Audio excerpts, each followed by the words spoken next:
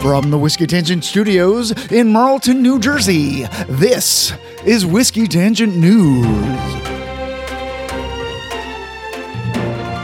Hey everybody, this is Ed from the Whiskey Tangent Podcast, here with another edition of Whiskey News. Woo! And joining me, as always, is Scott. Hey everybody. And he, along with me, is going to tell you what we're going to do today. All right. So, in today's edition of Whiskey News, we have stories, as we always do, involving the whiskey industry, 3 of them. We have some legal news, but not true crime, which is interesting. Right. Don't be disappointed, though, because we do have true crime. Yeah. 3 of those, sometimes fun, sometimes sad. Yeah. But never boring. Never. Then we're going to talk about all the new whiskeys that you can buy this month, if you can find them.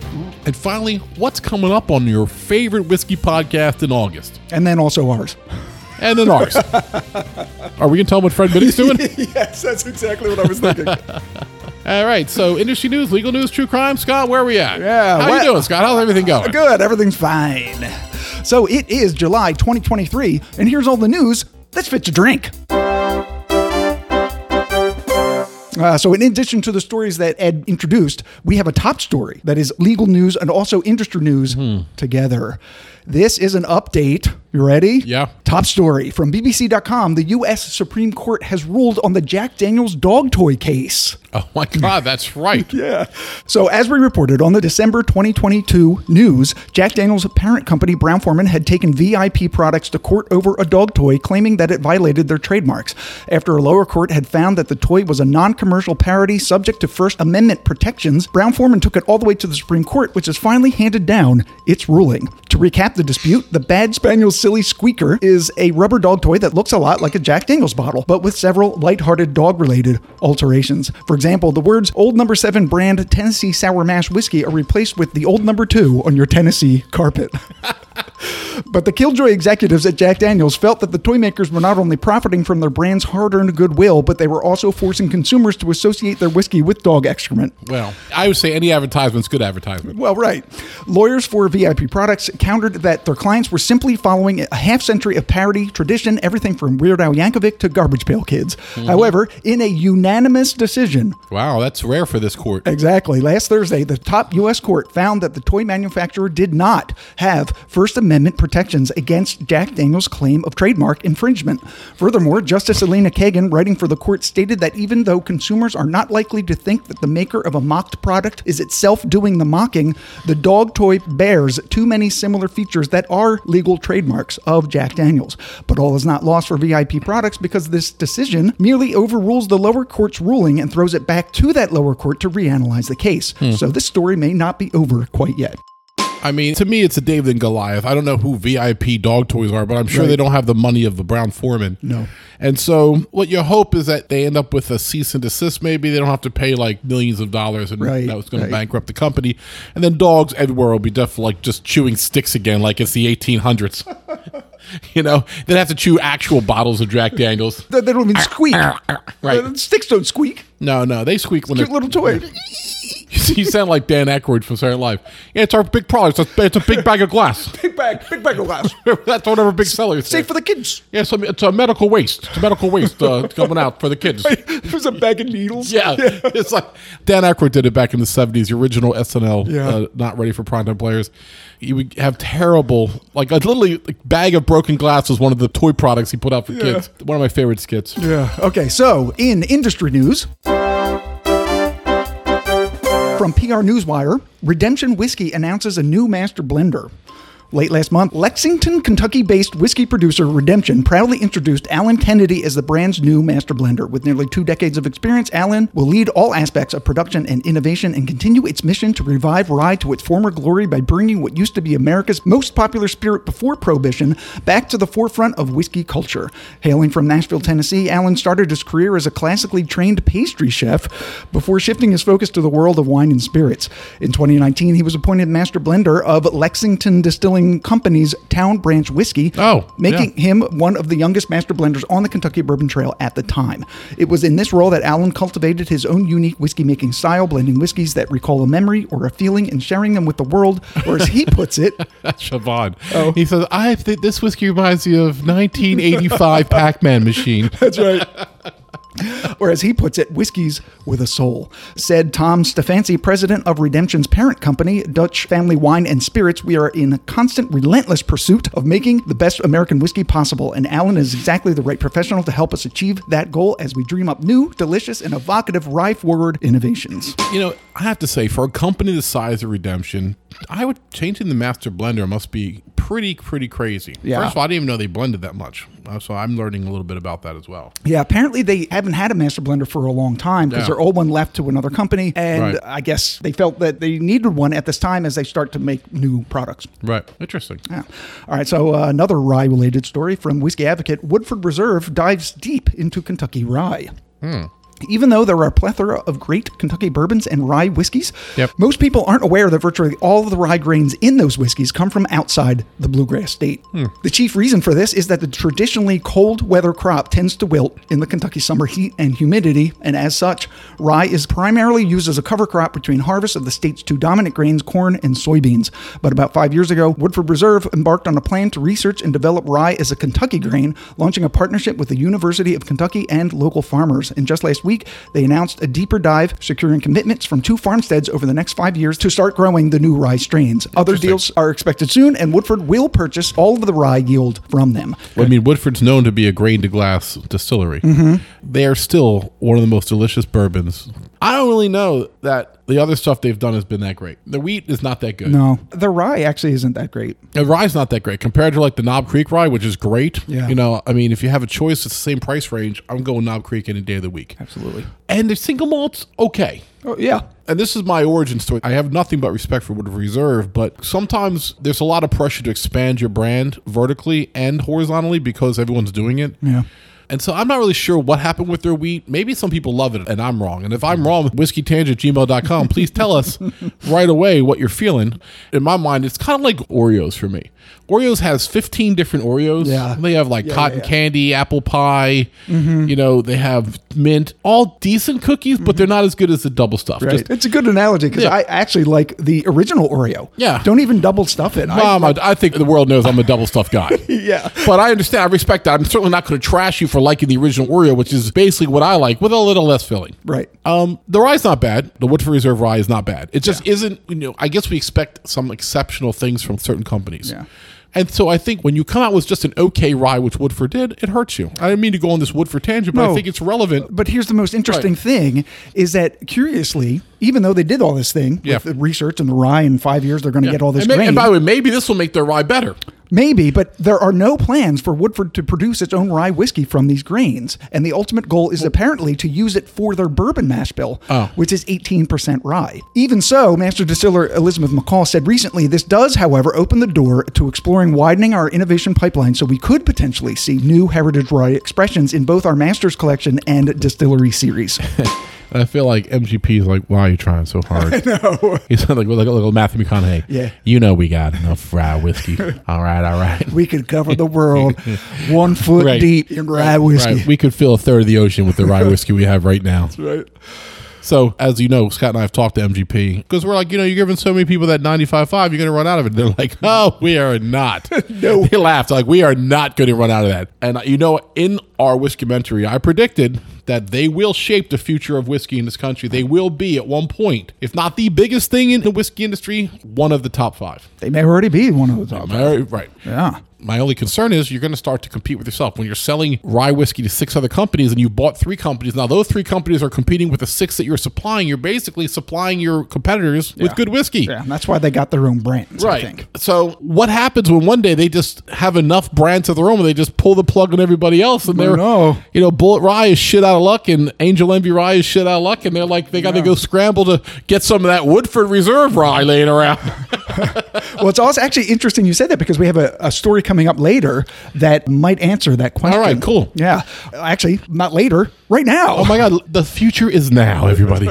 So from Whiskey Advocate, Kentucky Peerless Master Distiller and their COO will depart for a new venture. Shut up. Yeah. So Man, Peerless puts out some good stuff. Caleb Kilburn, Kentucky Peerless's Master Distiller, and their Chief Operating Officer, Cordell Lawrence, are leaving the company to launch a new distillery. As lovers. In Eastern Kentucky called Eastern Light Distilling. The venture will be built from the ground up near the town of Moorhead. Okay, maybe then. Moorhead. And people wonder why we don't have more sponsors. I know. About 66 miles east of Lexington, representing an investment of more than $140 million. Damn. The business plan calls for Eastern Light to become a custom contract distiller for craft whiskey makers, a model similar to that of Bardstown Bourbon Company and MGP. The new facility will have a production capacity of 90,000 barrels annually and will produce a variety of whiskeys, including bourbons and ryes, but not limited to either.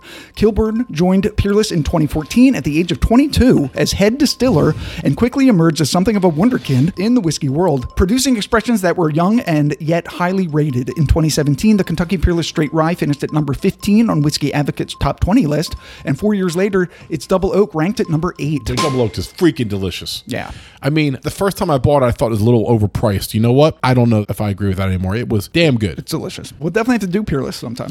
Oh, that's going to be a great episode. Yeah. Let's buy bottles made by this guy, though, in case the new guy isn't good. Yeah. All right, so that's it for industry news. Now we have legal news. From the Whiskey Raiders, now it's Diageo's turn to face the fungus. Oh, shit. Yeah, echoing a story that we reported back in April about a property-owning couple in Tennessee getting a court to halt the construction of a Jack Daniel's rickhouse because of a black fungus, spirits behemoth Diageo is now in a similar predicament. Thomas and Gail Chalmers, a couple in Scotland, have won the right to sue spirits conglomerate Diageo over claims that the emissions from their Bonnybridge facilities have resulted in a black fungus staining the couple's property. Oh, Bonnybridge, the black moss is forming. Oh my God. Until we die from your... Holy shit. The crickets are overwhelmed. Overtime. They didn't know they were working tonight. They should have. It's just us on the news. They didn't know. And it's not even a Saturday. We're doing this midweek because we got stuff to do this weekend. Anyway, called... There's no reason you can't drink on a Wednesday night, America. That's true. Called Bordeauxina Compagnia Census. Oh, shit. Wow. I didn't know you were trilingual. Cunnilingual. I'll try anything. 3 times. Anything lingual, we know. The so far deemed harmless but sooty-looking black fungus that resembles toxic black mold feeds off ethanol emissions from whiskey distilleries. Essentially, the ethanol that evaporates off barrels of aging whiskey is like a flying sugary treat for the fungus. Once consumed, it turns on a certain protein in the fungus that makes it more virulent and significantly harder to get rid of. Disappointed in the ruling, Diageo's lawyers continue to strongly dispute the Chalmers claims and are considering their options to appeal the ruling. Meanwhile, the Chalmers are on their 3rd power washer and once again have to paint the garden fence. Well, the Chalmers, I will bring them back in history to the days of Prohibition. In regions of Kentucky, people who didn't produce whiskey in their barns would still paint their barns black to cover up the telltale signs of this fungus that existed even back during the days of Prohibition. I know. And so instead of being all neighborly like they were back in Prohibition times, the Chalmers aren't willing to paint their fence and house black, evidently, to be team player for Diageo. And their trees and their cars and their house. Trees and their children. Well, you can't do their children. You can't do that. Because, you can't do that right. now. You could do that back in Prohibition. No. How I love a mammy. You can't do it now. I can't do it now? I was making fun of it. Right. I want to say that Scott and I have never performed the podcast in blackface, nor would we. No, but getting back to the black fungus, as you said, in Prohibition times, this is not a new phenomenon. So I don't know how these whiskey companies can say that they're not at fault for this. That's a great point. This is their fault. Right. Why aren't they just quietly sending them 20 grand or 30 grand, whatever they need to shut up? This is what we said about the Jack Daniels just thing. show up. It's part of doing business. Right, just show up and just make it go away. What you don't want is the article where you're picking on the Chalmers. I mean, I made fun of the Chalmers, but if that was my house, I'd be pretty pissed off. Yeah. It looks bad when a company like, again, the size of Diageo, which is even bigger than Brown-Forman, to be honest, and you're picking on the Chalmers. I know. Exactly. Exactly. Ted and Stacy Chalmer. No, it's Thomas and Gail. Oh, all right. Thomas and Gail. Like, these are people that we could know, and then you're Diageo. That's right. You're the evil empire. You might as well be Comcast. I know. It's like Marty and Rachel. Exactly. Like if their property was all black as a fungus. Right. We wouldn't be like, well, you drink their whiskey, you bought their tickets. I'd say let them crash. All right. So the last story in legal news before we get to true crime. Oh, I love true crime. Yeah. From the spirits business, Sazerac wins a court battle over counterfeits. This is crazy. Buffalo Trace owner Sazerac has won its case against Allocated Liquor, a distribution company that resells brands of alcohol online, which sold 10 $300 gift sets of miniature bottles of counterfeit whiskey labeled as W.L. Weller on the popular arts and crafts site Etsy. So there are 3 problems with this. Allocated Liquor does not now nor has ever had a distribution agreement with Sazerac. 2, W.L. Weller isn't sold nor has ever been sold in miniature bottles. And 3, Etsy is not nor has ever been a lawful distributor of alcoholic beverages and in fact prohibits the sale of alcohol on its site. Yeah. Upon discovering the fake whiskey, Sazerac filed suit against Allocated Liquor citing trade infringement, counterfeiting, false designation of origin, and unfair competition, alleging that the miniature bourbons offered for sale were nearly identical imitations of genuine Weller branded products, just smaller. Sazerac also submitted evidence that its customers were actually confused after some people actually contacted Buffalo Trace seeking to purchase additional Weller miniature bottles. Although statutory damages of up to $400,000 were sought, the court ordered Allocated Liquor to pay only $30,000, which was about 10 times their gross, and remove all alcoholic products from Etsy and all Sazerac products, including Weller, from their own website. Well, yeah, I mean, fuck them. Those people. I know. Not Weller. And it's just rare that you find me on the side of Buffalo Trace. I will say that. Right.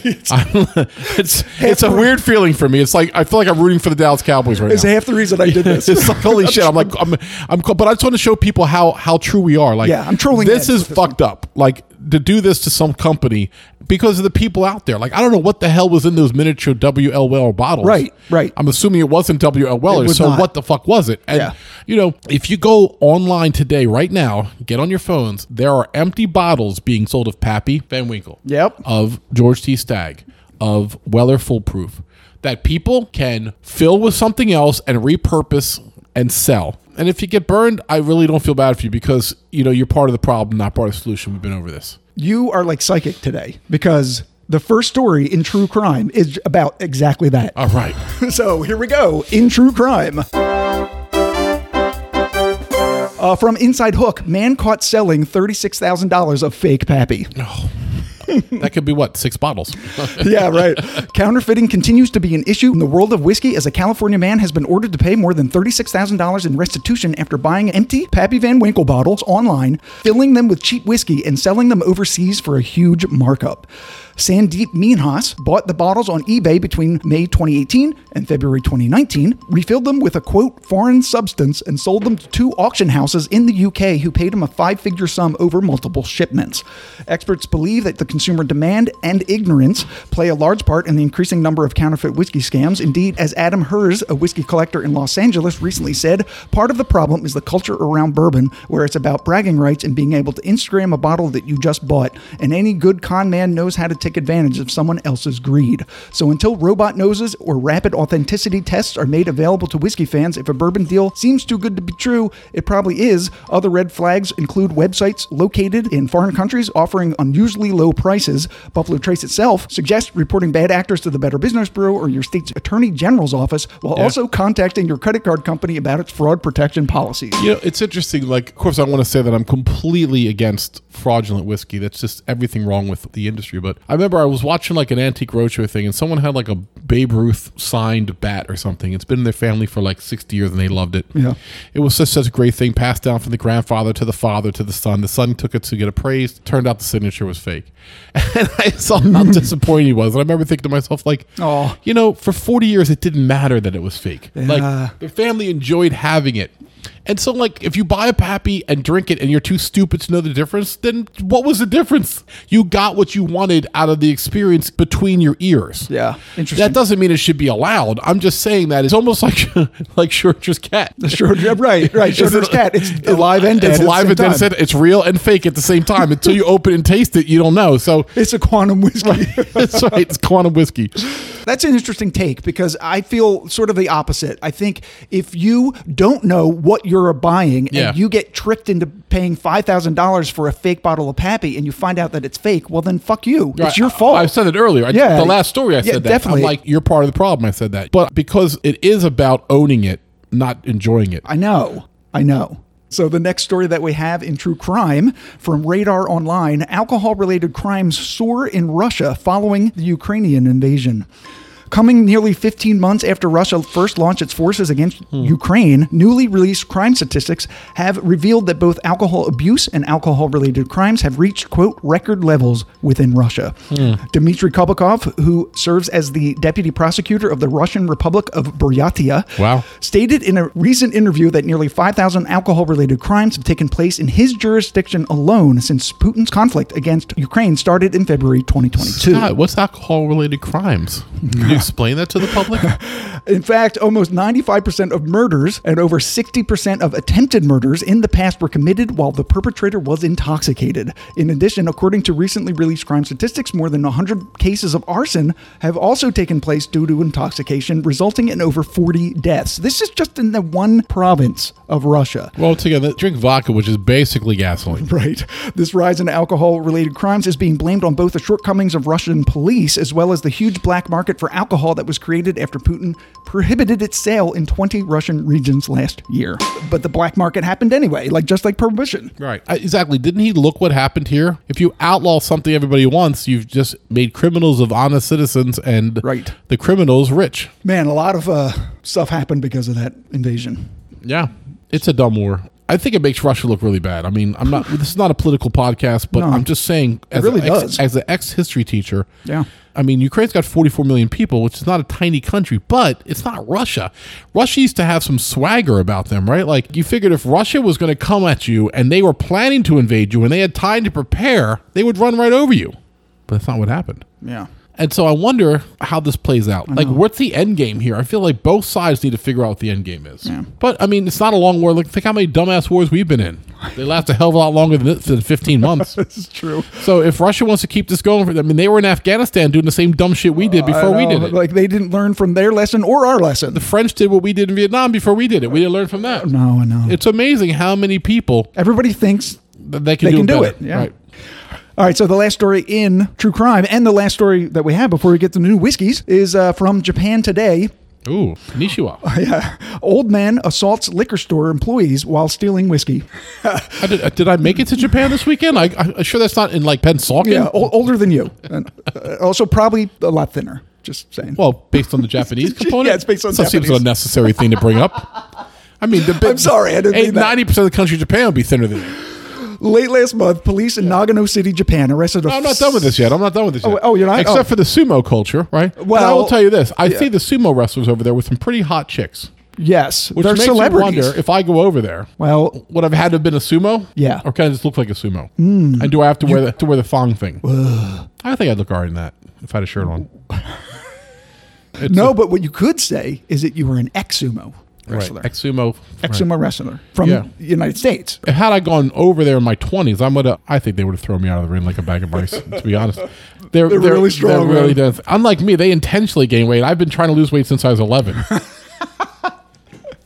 I'm just a natural. Right. Okay, so late last month, police in Nagano City, Japan arrested a 74-year-old man on suspicion of stealing a bottle of whiskey from a convenience store and assaulting employees as they tried to stop him. Teruo Iwakaru, of no fixed address, came into the store, picked up a 1,500 yen bottle of whiskey, which is about $11, and left the store without paying. When two store employees followed and called out for him to stop, Iwakara punched both in the stomach several times before he was subdued. This is a 74-year-old man. Some drunken kung fu master. Like one of the movies, like Drunken Style. Yeah. You know what I mean? Police said that when they arrived at the scene, they found that the two employees were not seriously injured, but also that Iwakuru was intoxicated. I mean, what's the Japanese word for duh? First of all, back in the day, you weren't even allowed to have homeless and beggars in Japan. During the Shogun era, that was punishable by death. So I've seen a lot of webcams in Japan. It is one of the cleanest countries I've ever seen. Yeah, there's very low crime. There's many webcams in Tokyo where you just have a view of the street. There's not even a cigarette butt, and they all smoke. It's crazy. Yeah, I want to talk about that when you talk about whiskeys to drink. When we get to the whiskeys, we're drinking something which I think is really, really special from a company that we've kind of passed by because their common stuff is pretty pedestrian. And we'll come back to this particular one when we're done the last story. Well, that was the last story. Oh, good. New whiskey. New whiskey. So now we're going to do the new whiskeys you can buy this month. Great. And so you can buy this if you go to England, evidently. I don't know if you can get this here. Yeah, a friend of mine went to England and he brought me back this bottle. So this is the Bushmills, the number 3 char bourbon cask. Single malt Irish whiskey, triple distilled, because they all are. And this one's part of the Steamship collection, which I don't know what that is, but it's pretty sick.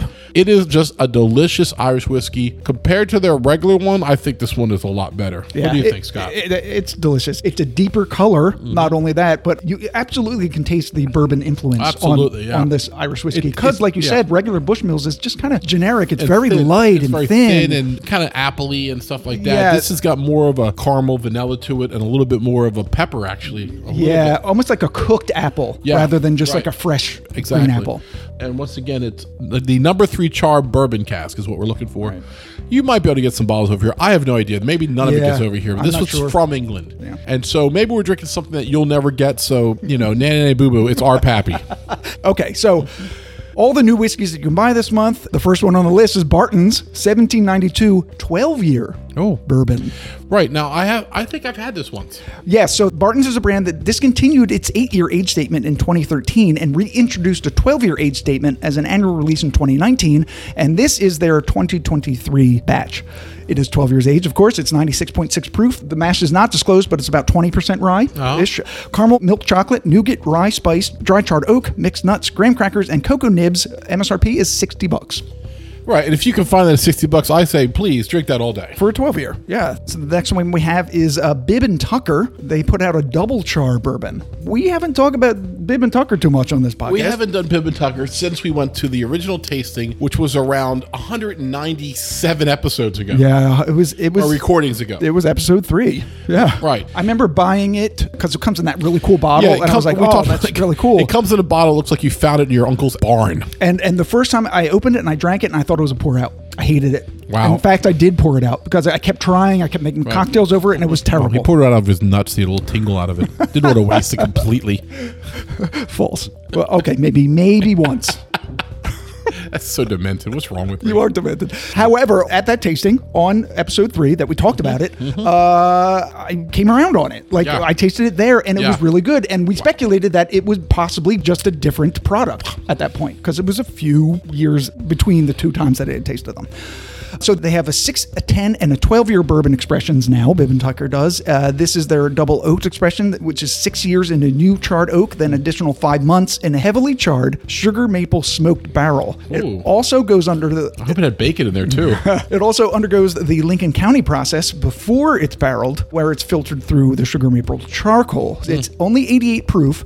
The mash bill is 70% corn, 26% rye, 4% malted barley, described as a smoky sweet barbecue in a bottle with an underlying savory meatiness and a fair amount of wood spice. The MSRP is $55. I think they're trying, and I think I agree with Scott, their novelty was their bottle when they first came out, and I think now they realize we have to really work on what's inside the bottle, and they've been doing that, so I give them credit.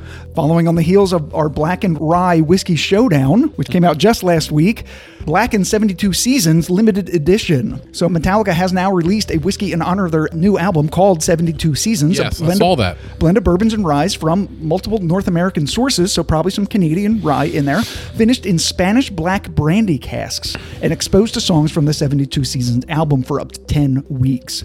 90 proof, no age statement. Mash is not disclosed.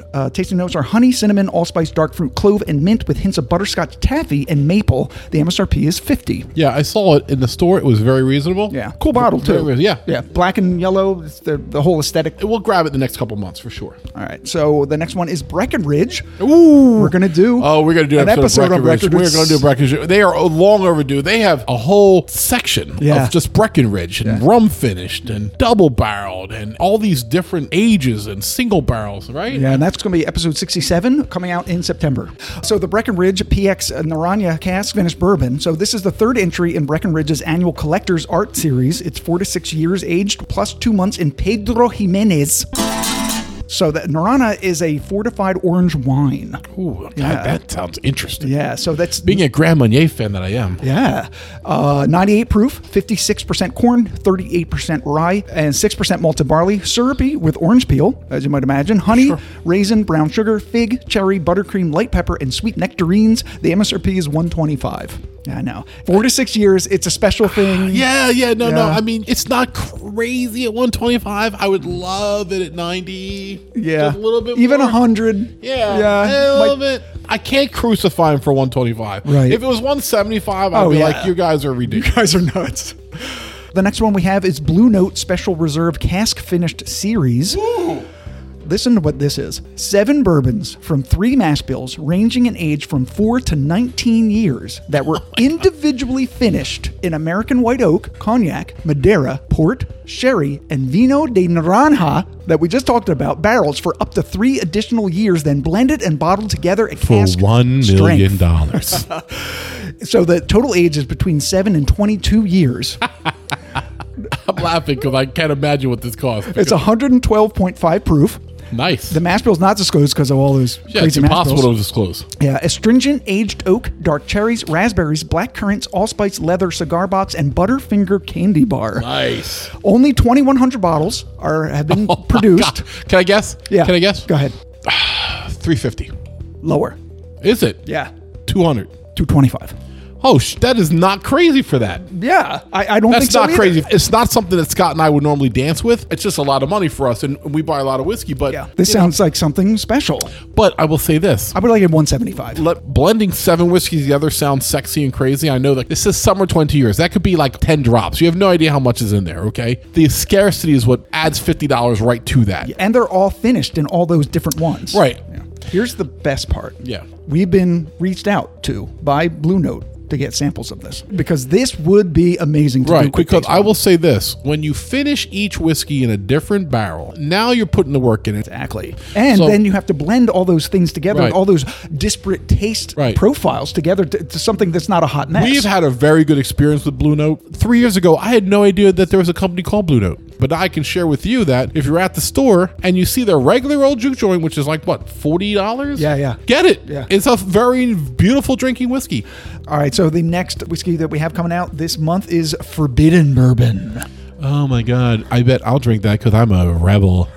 It's for the girls out there. I drink Forbidden Bourbon because, no one tells me what to do. This is the first whiskey produced by Marianne Eaves under her own brand, formerly of Castle and Key, where she had become the first female master distiller in Kentucky since Prohibition. 5 years aged, it's 95.2 proof. There's no mash bill, but it is wheated bourbon. Vanilla creme brulee with nutmeg, clove, coffee, and an oily sweetness like molasses, finishing with orange peels and spiced caramel latte. The MSRP is $129. I mean, it seems a little hot. Yeah, it's a no for me, but God bless them. Yeah, I think it's cool that this is her first bourbon under her own brand. How many bottles? Is that the thing? It's like a boutique, super boutique? I don't know. When you're putting out a small release, like 2,100 bottles or even 10,000 bottles, you got to price it to break even. We saw this with Chicken Cock. Yeah. Had a short release of their rye, which was really good. Yeah. Ended up being close to 200. So it's like no for most people, but yes for people who also want that elite experience. It's a delicious whiskey. All right, so the next one we have, this is awesome. Oh, excitement for Scott. Yeah. Scott just turned to me with a look of glee. I did. So here we go. The Four Roses 10 recipe tasting set. Shut your mouth. Yeah. So as we've covered on the podcast previously, Four Roses uses 2 bourbon mash bills and 5 yeast strains to create 10 different expressions that are then blended together in various combinations to create all of their whiskeys. Right. The single barrel. Then they have the small batch, which is 4. Mm-hmm. And then the small batch select, which is 6 different. Right. And so you're saying this was 10? Oh, so this is a set where you can taste all 10, all available together for the first time in a set of 50 milliliter bottles. There's no age statement. It's 104 proof. The 2 mash bills are 60% corn, 35% rye, 5% malted barley, and 70% corn, 20% rye, 5% malted barley.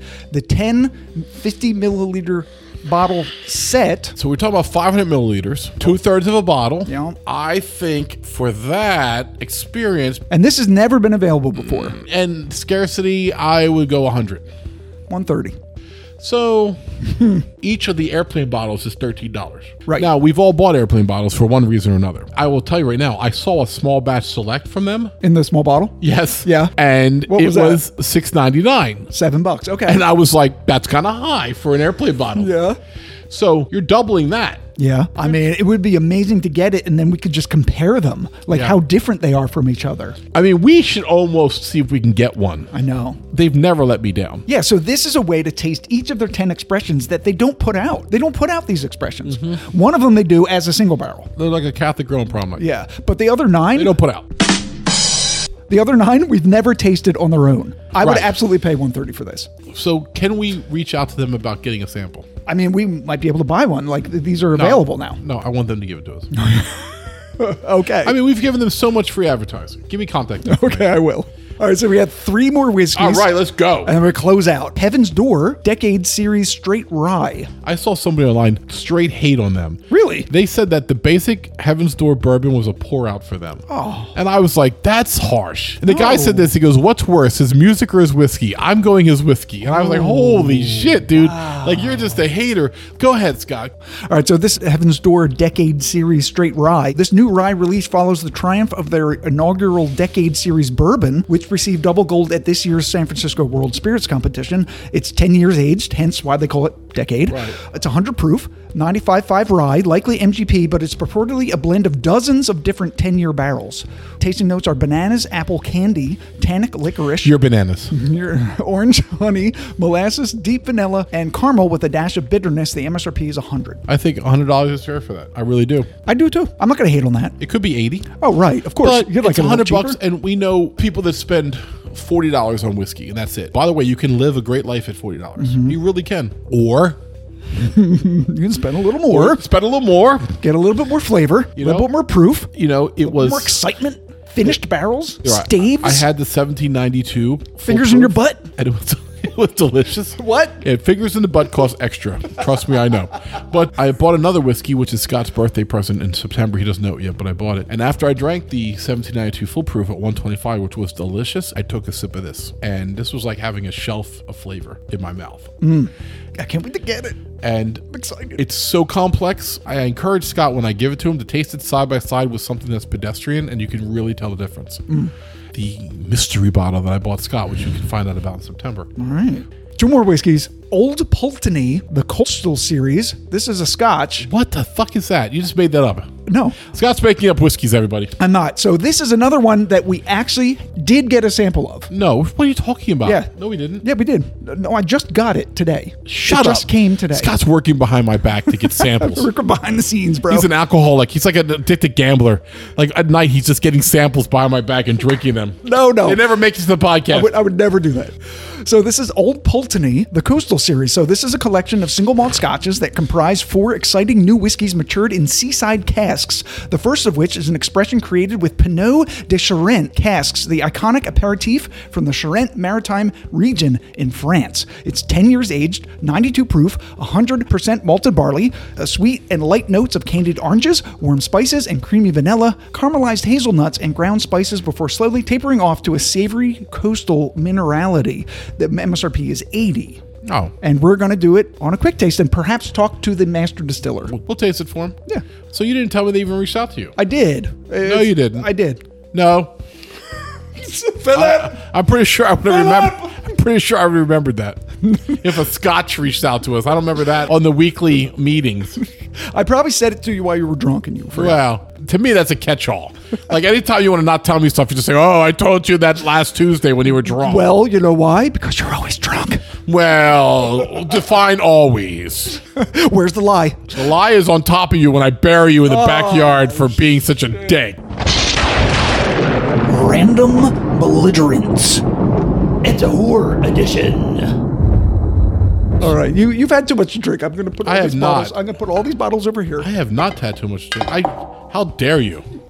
Okay, so the last one that we have, the Milam and Green Very Small Batch Straight Bourbon, batch number 1. This is the fast-growing female-fronted distillery's first very small batch, which we actually got to taste at a Banash tasting event just a few weeks ago. It's a blend of 20% Kentucky bourbon, 80% Tennessee bourbon. The Kentucky's mash bill is 70% corn, 22% malted rye, 8% malted barley, and the Tennessee's mash bill is 80% corn, 10% rye, 10% malted barley.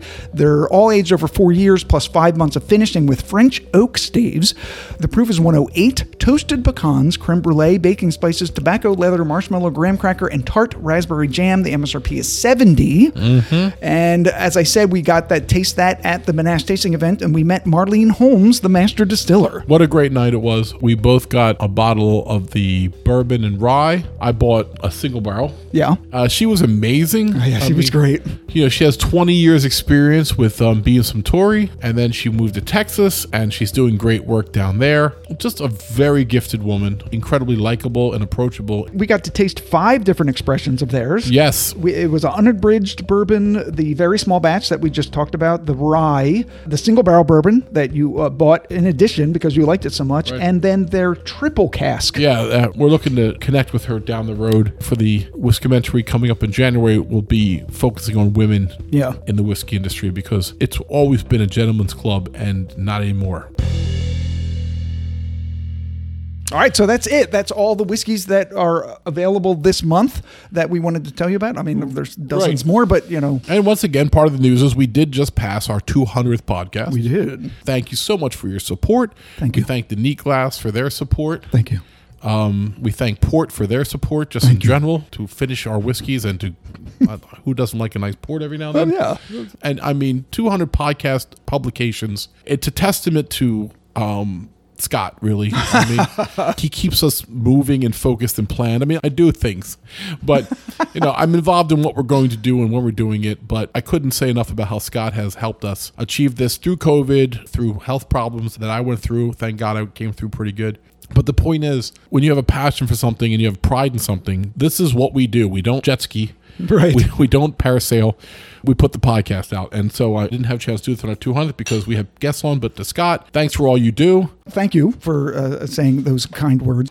I could not do this without you, even though I do a lot of work preparation-wise for the podcast, but the podcast doesn't really come alive unless you're here doing it with me. I mean, you can just tell from the news episodes, which we said a few times that it's the best thing that we do because it matches our strengths. Like, I'm really good with preparation and organization. And finding the stories and reading them and triggering you to say certain things. Yep. But there's things that surprise me every time, almost with every story, with what you say, because I never know that story. Just in this podcast alone, you said 4 stories that I would never have thought that you would have said. And certainly I wouldn't have said them. Well, thank you. And while we're thanking people, I want to thank our regular co-host, Gabe, the Whiskey Sherpa. Just a great friend and a good sport, because Lord knows, whenever he's not here, I just get to tee off on him, and he's always got a good sense of humor about it. He does sometimes almost drive off the road when he hears it. Yeah. And Siobhan is recovering from minor surgery. I'm saying minor surgery because I don't alarm everybody. She might be like, mild? Like, fuck you. Like...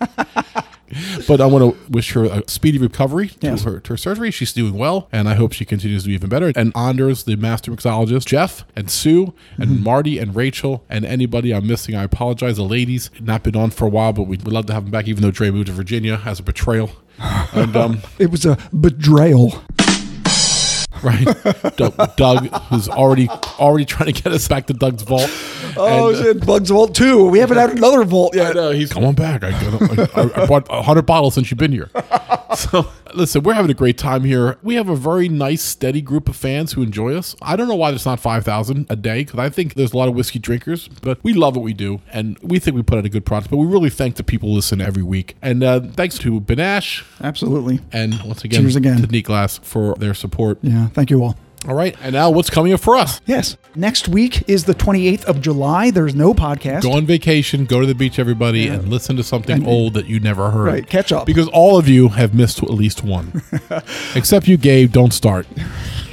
Gabe actually went back and listened to all of them again. Gabe, you're my hero. I know, he's great. So the first week of August 4th, we're going to have episode 66, a deep distillery dive on New Riff, which we've never done anything. I don't think we barely mentioned them. No, we bump into New Riff every now and then, and we're like, oh, that's not bad. That's pretty good. And then we're like, you know what we should do it. We're going to bring a buddy of mine, my friend Andy, and his son Drew, that I've known for many, many years. And they're big fans. Big fans. We've drank with them in the world, but we've never drank with them on the podcast. That's right. So we're going to bring them on. It'd be great to have them here. And it's going to be great to have some new blood in.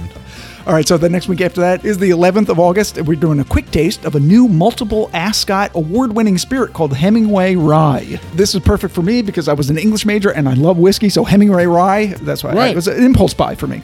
The next week after that, we'll be right back here doing the August news on the 18th. And so for the Whiskey Tangent podcast, I want to thank you for joining us for another edition of Whiskey Tangent News. I'm Ed. I'm Scott. Cheers, everybody, and find some fun this summer. Later.